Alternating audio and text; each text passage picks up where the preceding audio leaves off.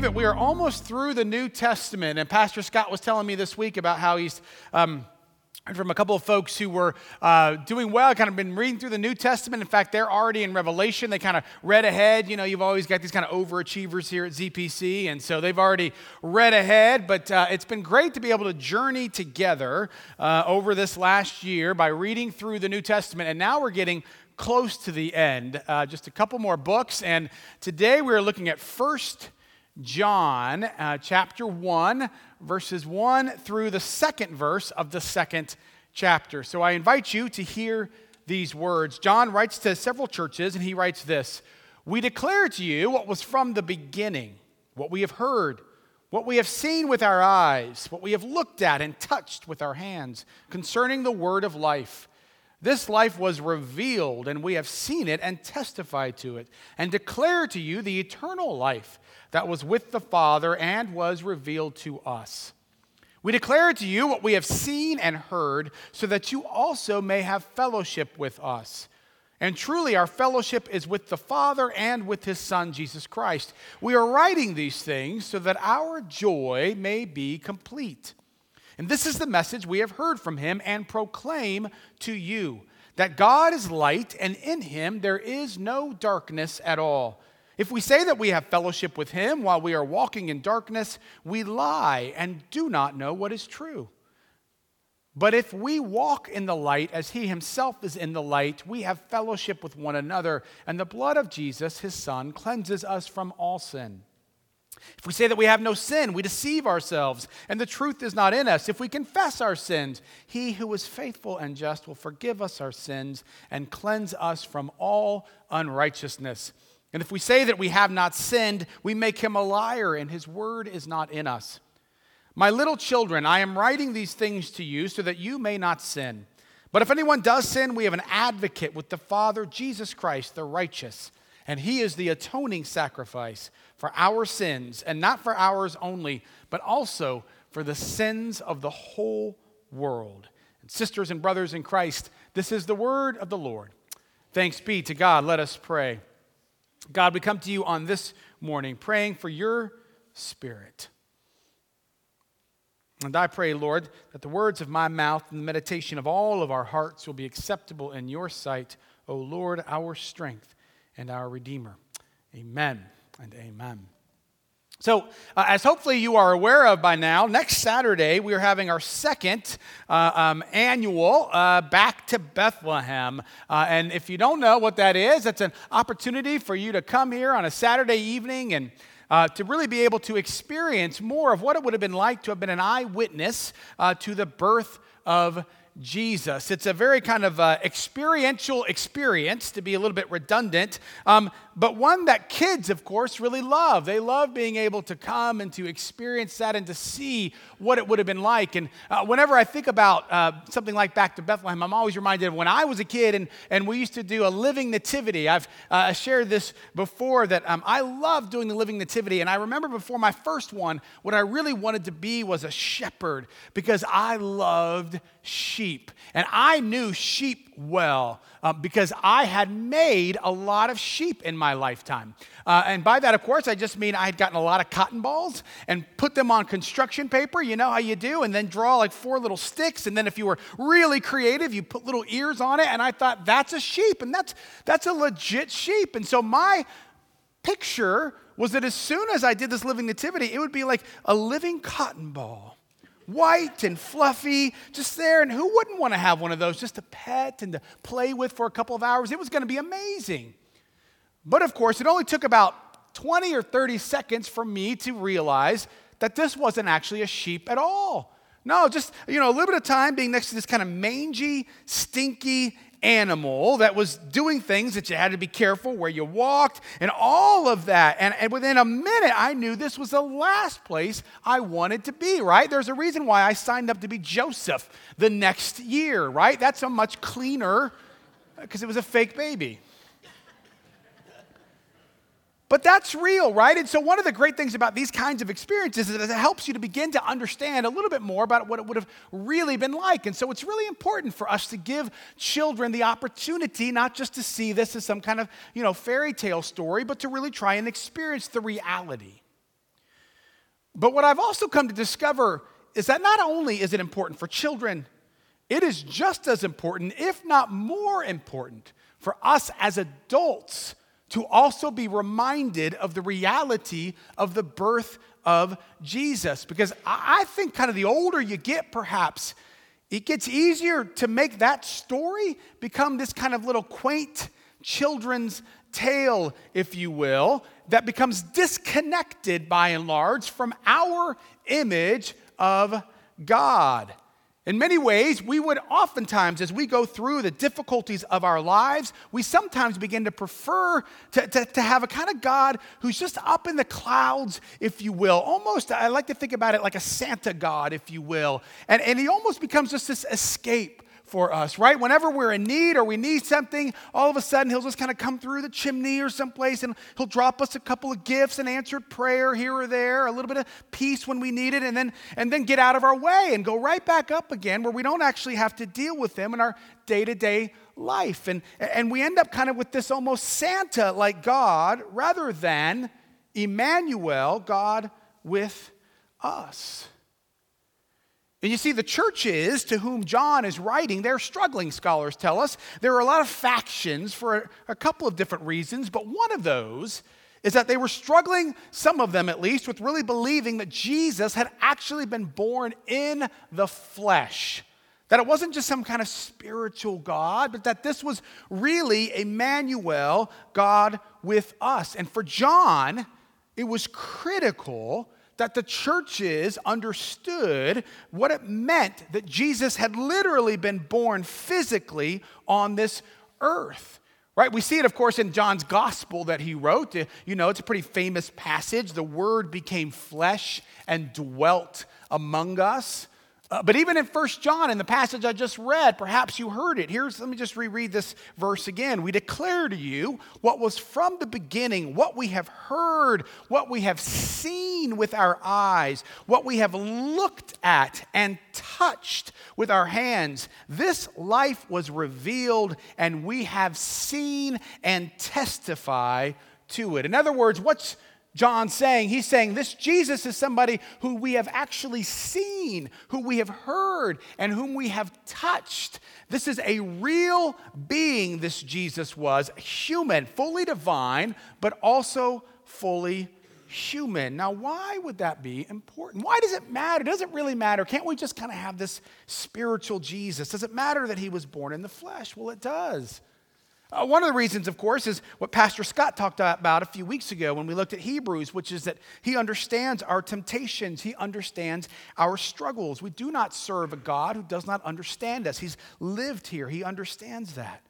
And secondly, of course, is because of the fact, as we see here later on in our passage, that Jesus was an atoning sacrifice. In other words, because he came down in his humanity, he can make our own humanity come alive again, right? And so we have this sense of our salvation because of the fact that Jesus came in the flesh.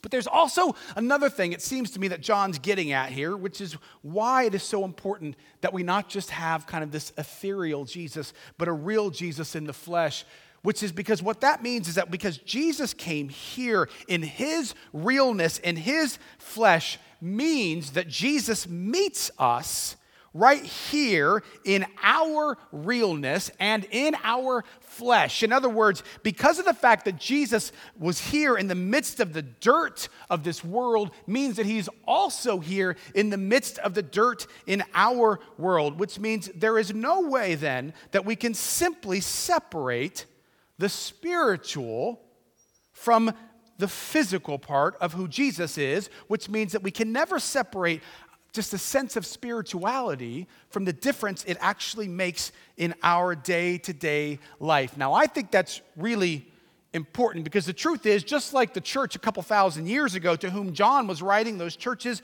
we would prefer at times, it seems to me, to just have kind of more of a spiritual kind of God. It's a lot easier when it's fuzzy. If you were here last week, you'll know we talked about that when it comes to love. Remember our conversation about love? And I said, you know, everybody, if I just said, hey, guys, because that's how I would say it, just like, hey, guys, we need to have more love.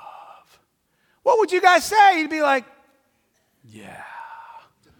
We do. Right? Everybody likes that. It's groovy love. It's this kind of fuzzy love. Everybody likes that love. It's just, yeah, that's all we need because it doesn't actually cost anything, which means it doesn't really mean anything. But when I say, okay, we got to have love, you're like, yeah. And that means that you have to love that person.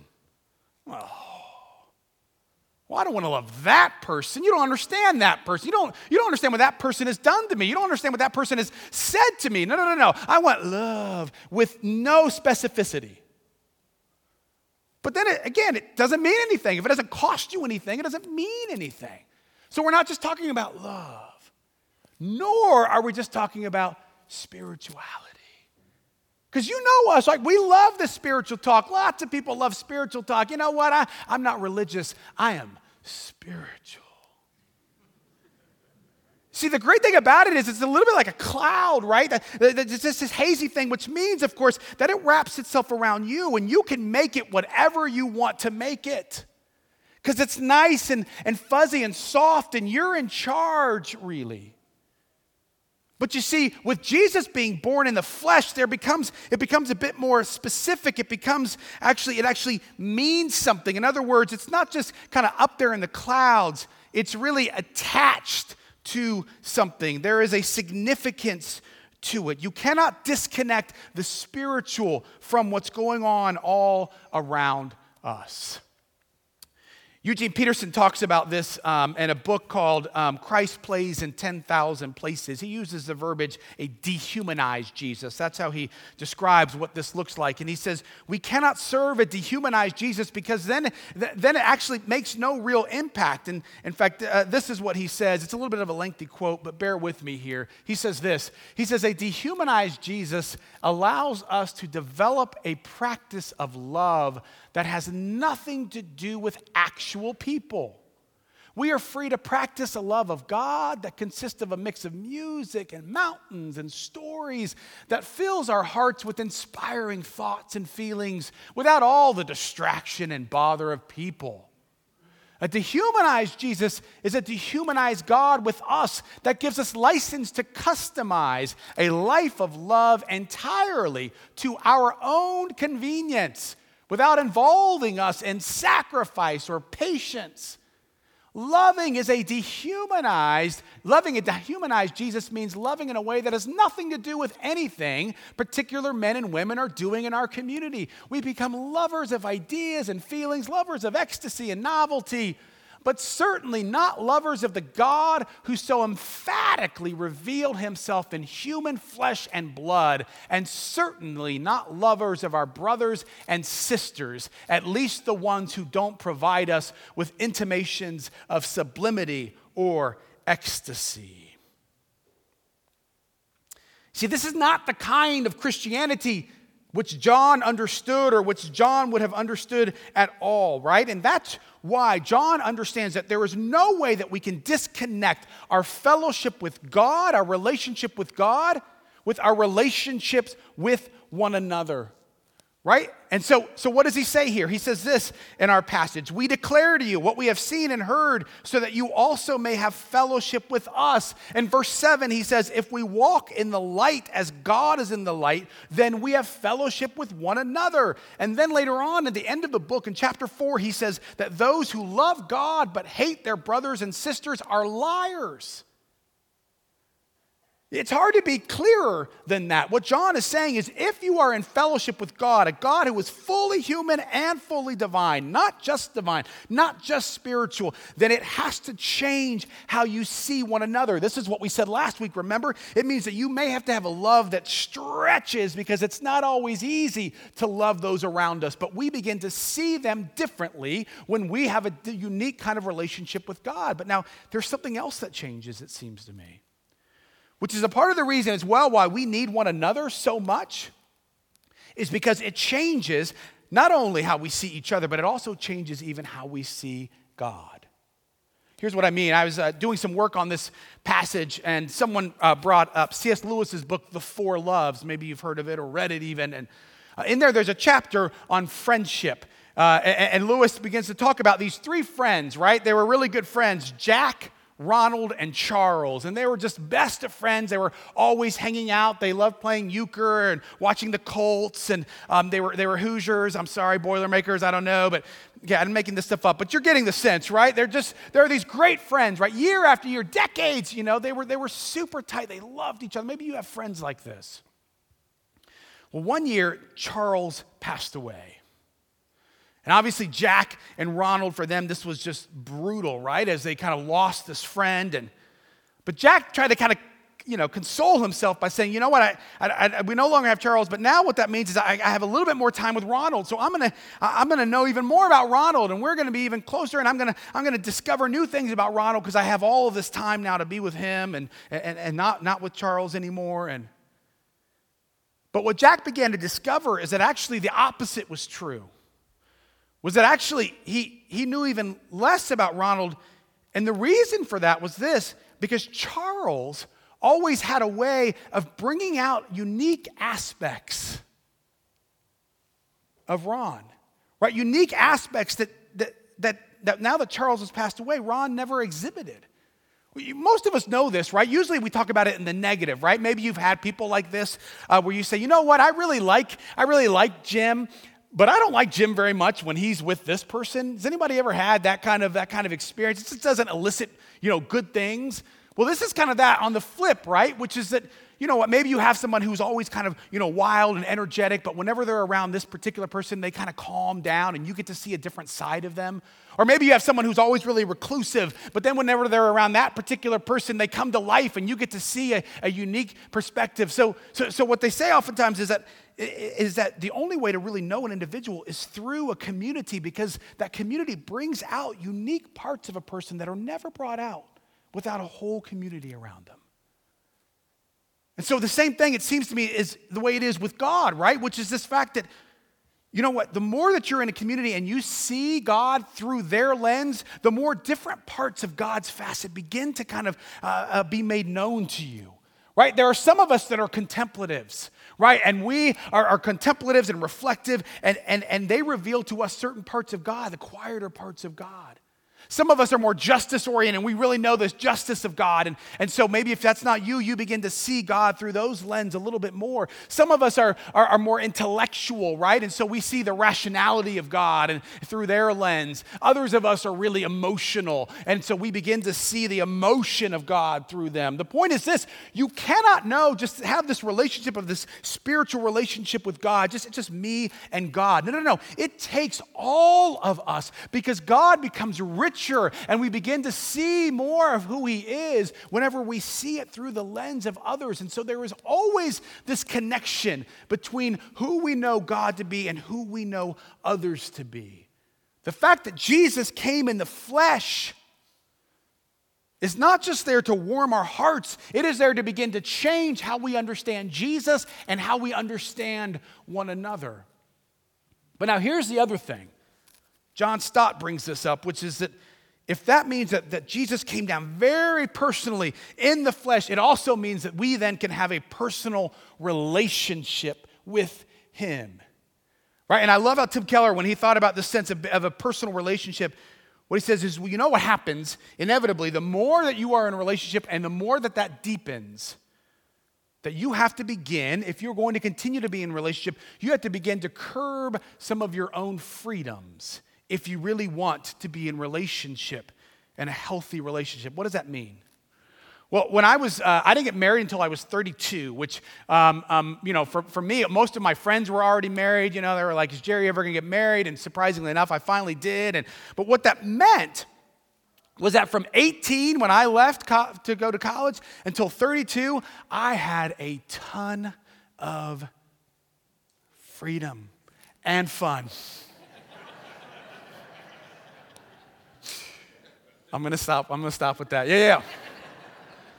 But I had a ton of freedom. I could do whatever I wanted to do. I could live wherever I wanted to live. I could travel wherever I wanted to travel. I could spend my money on whatever I wanted to spend my money. I could eat whatever I wanted. I could eat wherever I wanted. I could watch whatever I wanted on television. The remote was all mine. It was incredible. And then I got married. And all of a sudden, she had opinions. And we had to talk about where are we going to eat and what are we going to eat and what are we going to watch and where should we go. But then even more, we started having children. And all of a sudden, all of these freedoms, right? I thought about this yesterday. I did about 90% of things wrapped around what my children were doing and what they wanted to do. If I didn't have those children, I could have done whatever I wanted. Since none of them are here right now, wow! But what I now have, of course, is someone in Megan with whom I can live my life, someone that we can laugh together, that we can cry together. I never have to go someplace alone. I always have her with me. And with children now, of course, I have these kids with whom I can, watch grow. And when I come home, as I've told you all before, they come running up to me and I get to hold them close and they get to say, Daddy. Nobody else gets to say Daddy. I get to watch them grow and I get to shape them and cheer them on and see them mature. It's this amazing thing, right? I get to have all of these experiences and there is great joy, but make no mistake about it. I had to give up a ton of freedom. But of course, it was absolutely worth it. And so what Keller goes on to say is, when John's talking about living in the light versus living in the darkness, that there's this sense that when you're living in the darkness, you've not decided in those moments, you've not decided to give up some of your rights, to give up your freedom. You'd rather just kind of live over here where you're in control with a spiritual Jesus that you can just shape around you rather than you being shaped around Jesus. And we have to begin to sacrifice. We have to begin to give up some of those freedoms, to give up some of our talents and our treasures and what we would want to do in our time if we want to be able to be in this richer relationship with Jesus. Of course, there's much to be gained.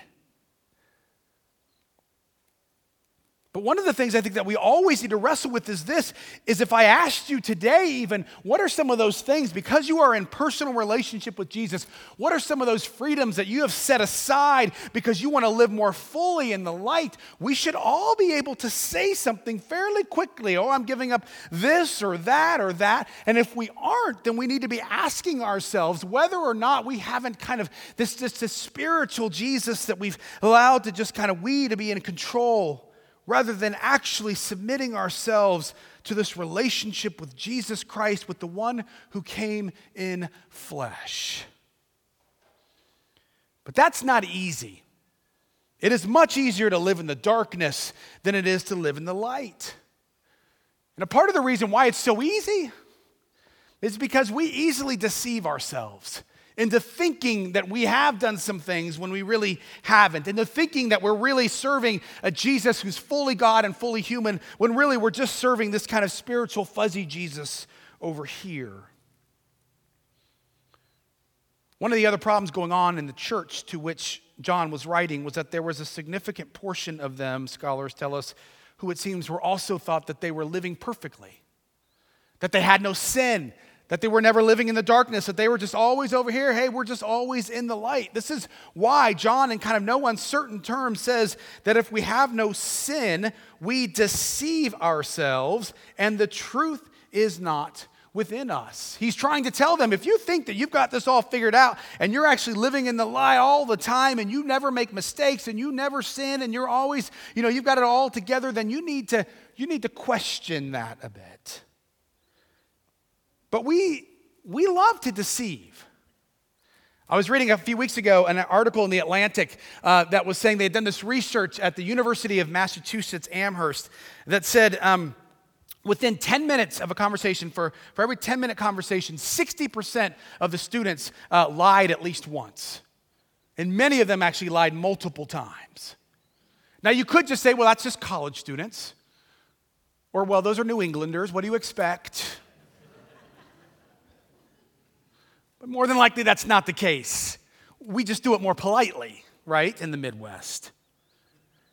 And the article actually goes on to say, the truth be told, of course, more than likely, we lie to ourselves a lot more than we lie to others.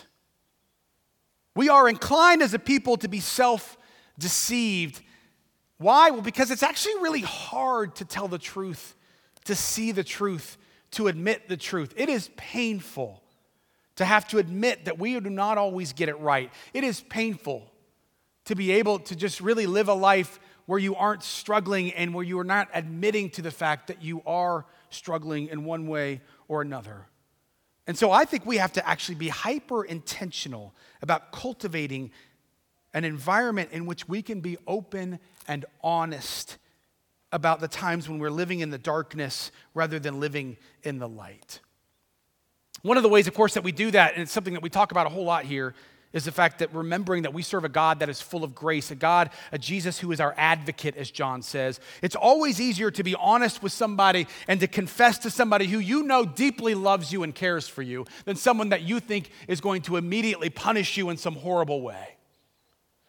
And so if we want to actually be able to have that kind of experience where we can be open and honest, then we need to first of all really be able to remember again and again that we serve a God who loves us first and foremost. Do you hear that? Can I get an amen? But it's also why then the community is so important. It's why John says the fellowship is so important, right? This is what we talked about last week about making sure that we have an environment in which we can be honest with each other, right? Yeah, we are not perfect. This church is not perfect. Your pastor is not perfect. And we say this not today like, hey, we're so happy about that. We're so proud of ourselves for the way that we stink. No, we say for this way that we say that then we know that we're dependent on Jesus. But it's also because of this. It is with one another that we oftentimes are able to be told and to be able to see those places where we are messing up, right? For one, of course, when you get into deep relationship with people, they can speak into your life. They can speak truth into your life. Now, that takes a long time. Do not try that the first time you meet somebody. That is not the time to tell them where they are broken or sinful.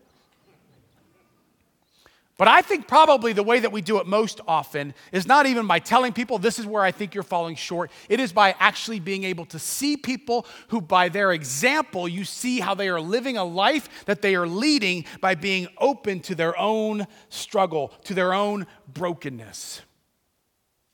I want to close with a story that I've told before to you all, so I'm sorry if you've heard it once or twice, but it's a story that I think that always comes to my mind. It comes from several years ago when I was doing some academic work at Fuller Seminary, and we were there with a group of folks, group of pastors, actually about 7 or 8 of us. So it was a super good time, as you can only imagine. I mean, a great group of pastors together, it is a party. And so there we were, and we're all together, and we had our typical professor, Todd Bolsinger, and he was kind of teaching us. But on this particular day, he had a guest come in who was going to speak, and so she came in and she began to lecture us, right? And that was fine, and that's what she was supposed to do. But I have to tell you that as she was talking, I realized I had absolutely zero idea what she was talking about. I mean, I was completely lost. I could not fathom what she was saying. It was like it was a different language, and I was trying to understand. But of course, then I got really embarrassed, by the fact that I had no idea. It made me feel kind of stupid. And so, of course, then what I want to do is I didn't want to feel stupid. And so I began to act like I knew exactly what it was that she was talking about, right? And so I was kind of, I'd look up at her, and she would talk, and I'd be like,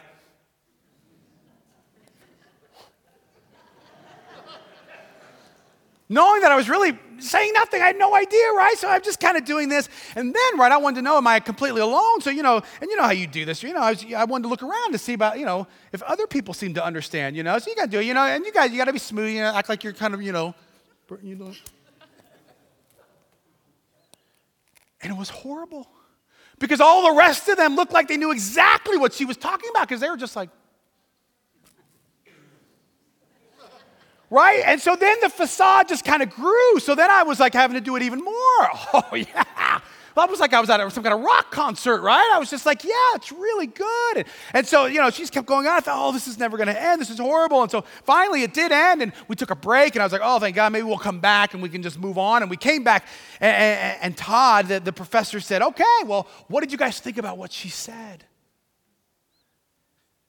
And I thought, okay, first of all, don't make eye contact with him. And so I just kind of looked off, very inquisitively, like, oh, so much, so good, so good. I don't even know where I would start, Todd. It felt like about 5 minutes. It had probably only been about 20 or 30 seconds of silence as nobody was saying anything. When finally a guy named Daniel, he's a pastor out in Spokane, Daniel said, Todd, I got to tell you, I have absolutely no idea what she was talking about. I was lost the whole time. And we could feel the difference, right? The shift, like everyone just kind of stared to Daniel. And in that shift, and with his honesty, you could hear almost tangibly the masks that we had been putting up all just kind of fall down and shatter on the ground. And all of a sudden, we had these smiles. We were exhaling, and we were like, oh my goodness, I didn't know either. What was she talking about? And I realized that none of us knew. And all of a sudden, we were piling, oh yeah, I was acting like it. Did you see me act like I knew what she was talking about? Oh yeah, that was really good. No, none of us. We had been deceiving everyone else. Quite frankly, we'd even kind of been deceiving ourselves in a sense to think, well, maybe I know a little bit. No. And all of a sudden, it was this remarkable invitation by somebody leading the way to say, hey, I'm going to admit I might be dumb, but I don't want to lie anymore. I want to be really frank here. I have no idea what he was saying. The rest of us, all of a sudden, were more than willing to bring our confession. And we all looked at Daniel differently after that. Because we all wanted to know what gave Daniel the courage. None of the rest of us had the courage. What gave Daniel? What's different about Daniel that he was able to take that risk? And it was a real risk to say, hey, I might be stupider than the rest of you. And because of that, all of a sudden, we wanted to be more like Daniel. You see, we as those who follow a real Jesus, not just a spiritual Jesus, but a Jesus who is fully divine and fully human. What that means is that Jesus enters into the dirt of our lives, those places where we are trying to lie and deceive others, those places where we just feel sad or guilty or shamed, and Jesus enters into that and says, hey, I have been there, and now I am with you, and there is no part of your life that I am not going to shape in some way. There is no part of your life that I don't want to take hold of. But as you begin to grow in the light, you will begin to discover the love and the grace and the life that truly is life. And that is why the story of the birth of Jesus cannot just be some kind of romantic, nice little tale that we tell our children and that we sing about every year. But we must also grapple with this reality of what it means that Jesus was born in the flesh. So let me say it once again. The story of the birth of Jesus is not just there to warm our hearts. It is there to transform our lives and to change this world.